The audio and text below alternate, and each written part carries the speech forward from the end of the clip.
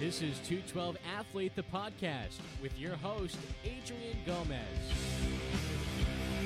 This is Adrian Gomez with the podcast. Today we're going to talk with Dr. Dan about why do we need the mental game to begin with? What's the point? And we're going to share some experiences, both from myself, from Dr. Dan, and then from some examples from players that we've worked with, and the effect that the mental game has, positive or negative, on the players. So we're here with Dr. Dan. Thank you for being a part of this. We are 212 Athlete. We are both mind and body. So thank you for being here. We're going to talk about why do we need the mental game. So I'll just lay that out there for you. Why do we need it, Dr. Dan? Well, there's a huge connection between the mental game and the physical game, and it's part of making us better athletes, because what's involved in the whole aspect of playing any sport, especially baseball, is being able to emotionally and psychologically handle what's going on. And we also need to teach ourselves how we can be emotionally equipped to deal with certain situations. We are not robots. We are not machines. We are people. And we are affected by feelings. We are affected by thoughts. And if we do not develop the maturity or the skills to be able to handle certain situations, certain wins and losses, which teach us things about life, then really we become very hard on ourselves. It involves too much stress and anxiety. And even if we end up getting the results we want, it's not the results that we want in an emotional way, because it becomes motivated by stress. And so when we learn about the game psychologically, what we're really doing is it helps us become a complete player. And so I've always said to people when they play baseball, if you're stressed out, maybe you need to emotionally look inside yourself and ask yourself, why did I start playing the sport in the first place? And we didn't start playing the sport in the first place to win all the time. We played it because we love it. And what the psychological aspect of the game does is it reminds us all the time how much we love the sport. And it helps us grow as a person. And then we can take that experience out into the real world in our marriages, relationships, through our work, and everything that we do, and it makes us a better person. Exactly what you're talking about is, I was holding my first baby and she was crying, and I went back to my pitching routine, and I took a deep breath. I couldn't do anything for her, so then I made a game plan. I chose we got to get her a bottle, right? Get her a bottle, change her diaper, and strategically work through that. And that helped me calm down, and I was able to help her not cry, and so all of these mental cues are great for real life. Do you know what the psychological – come on, Adrian, we've known each other for a long, long time. Do you know what the psychological game does for us? What? It gives us patience. Patience to pitch, patience for a marriage, patience for school, patience not to get angry, patience to talk to people. It allows us to mature. It allows us to grow. Without the aspect of patience, we are nothing. We are nothing. You will be in a situation where you may have the bases loaded, and somebody who is a great hitter is up. And if you're not patient and if you're not thinking, that person has the edge on anybody.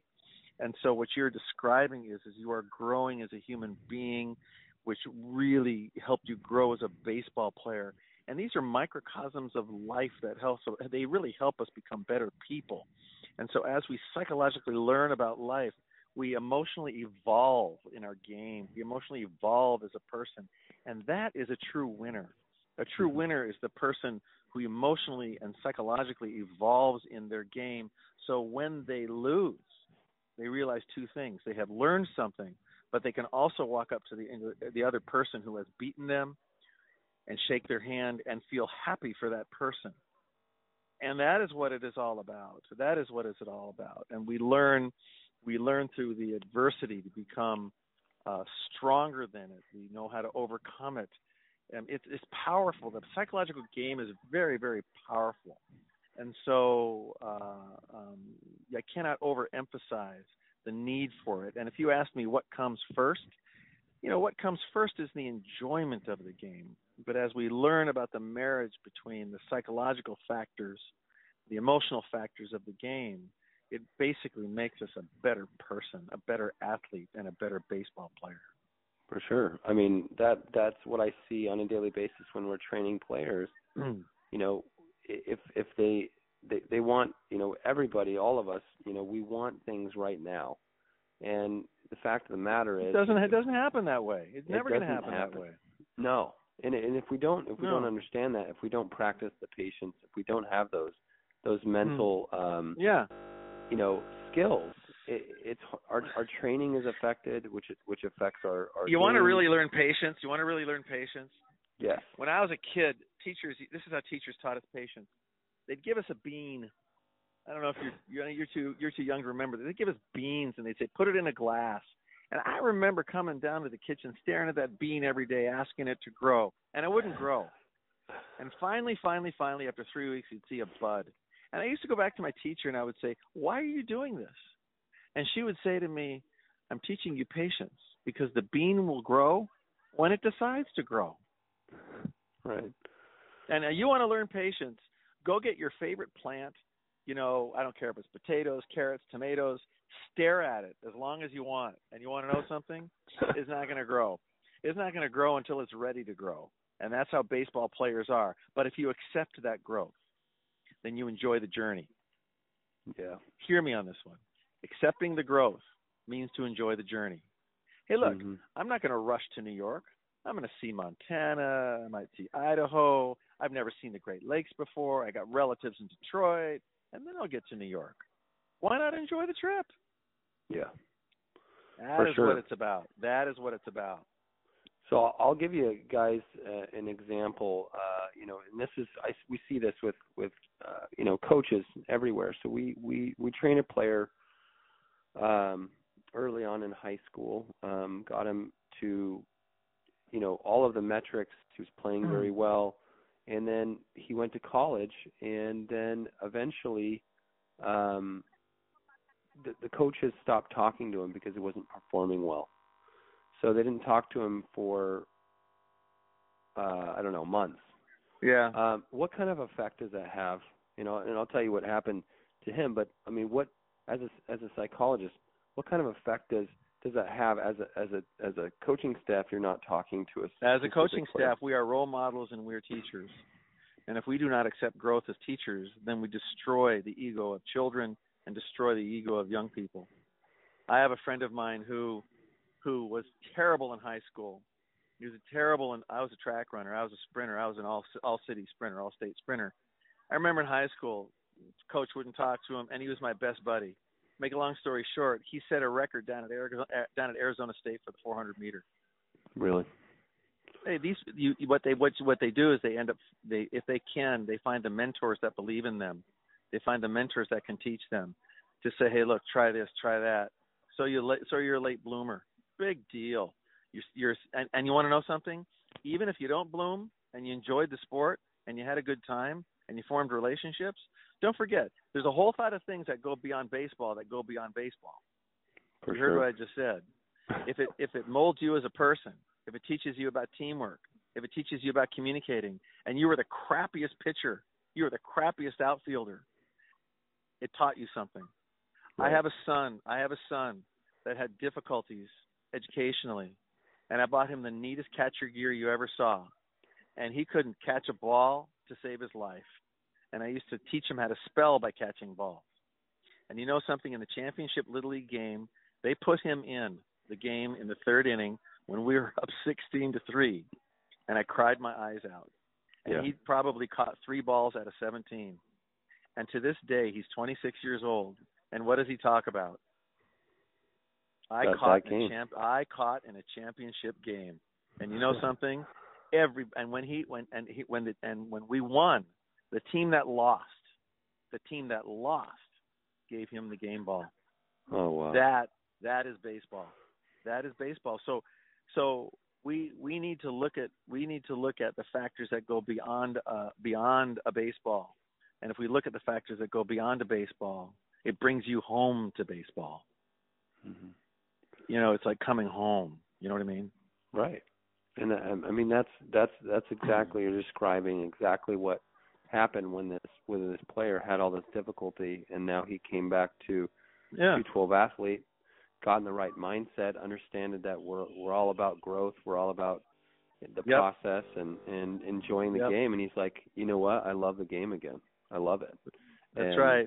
That's what it's all about. And he will be a success in life. For sure. He will be a success in life. Yeah. I was a great football player, Adrian. Yeah. I excelled in track. I was the lousiest. Honestly, I'll be honest with you. I could hit. But and I was not a great baseball player.